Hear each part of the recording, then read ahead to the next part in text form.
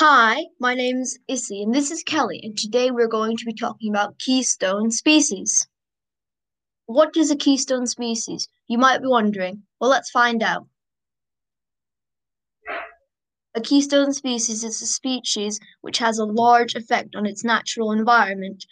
Without keystone species, the ecosystem would be forced to dramatically change. What are three examples of a keystone species?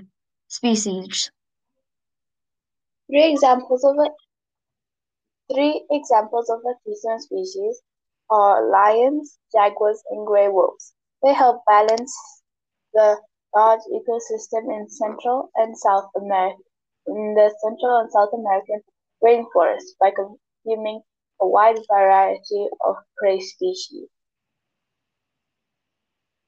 So, Issy, Hmm? what is the most important keystone species? Bees have been declared as the most important species on the planet, which should come as no surprise as they provide food and shelter to many species. Kelly, what is is bamboo a keystone species? Reed bamboo function as keystone species in evergreen forests.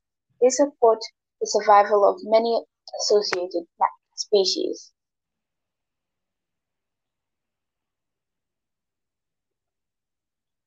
Well, So, I think, well, that's it.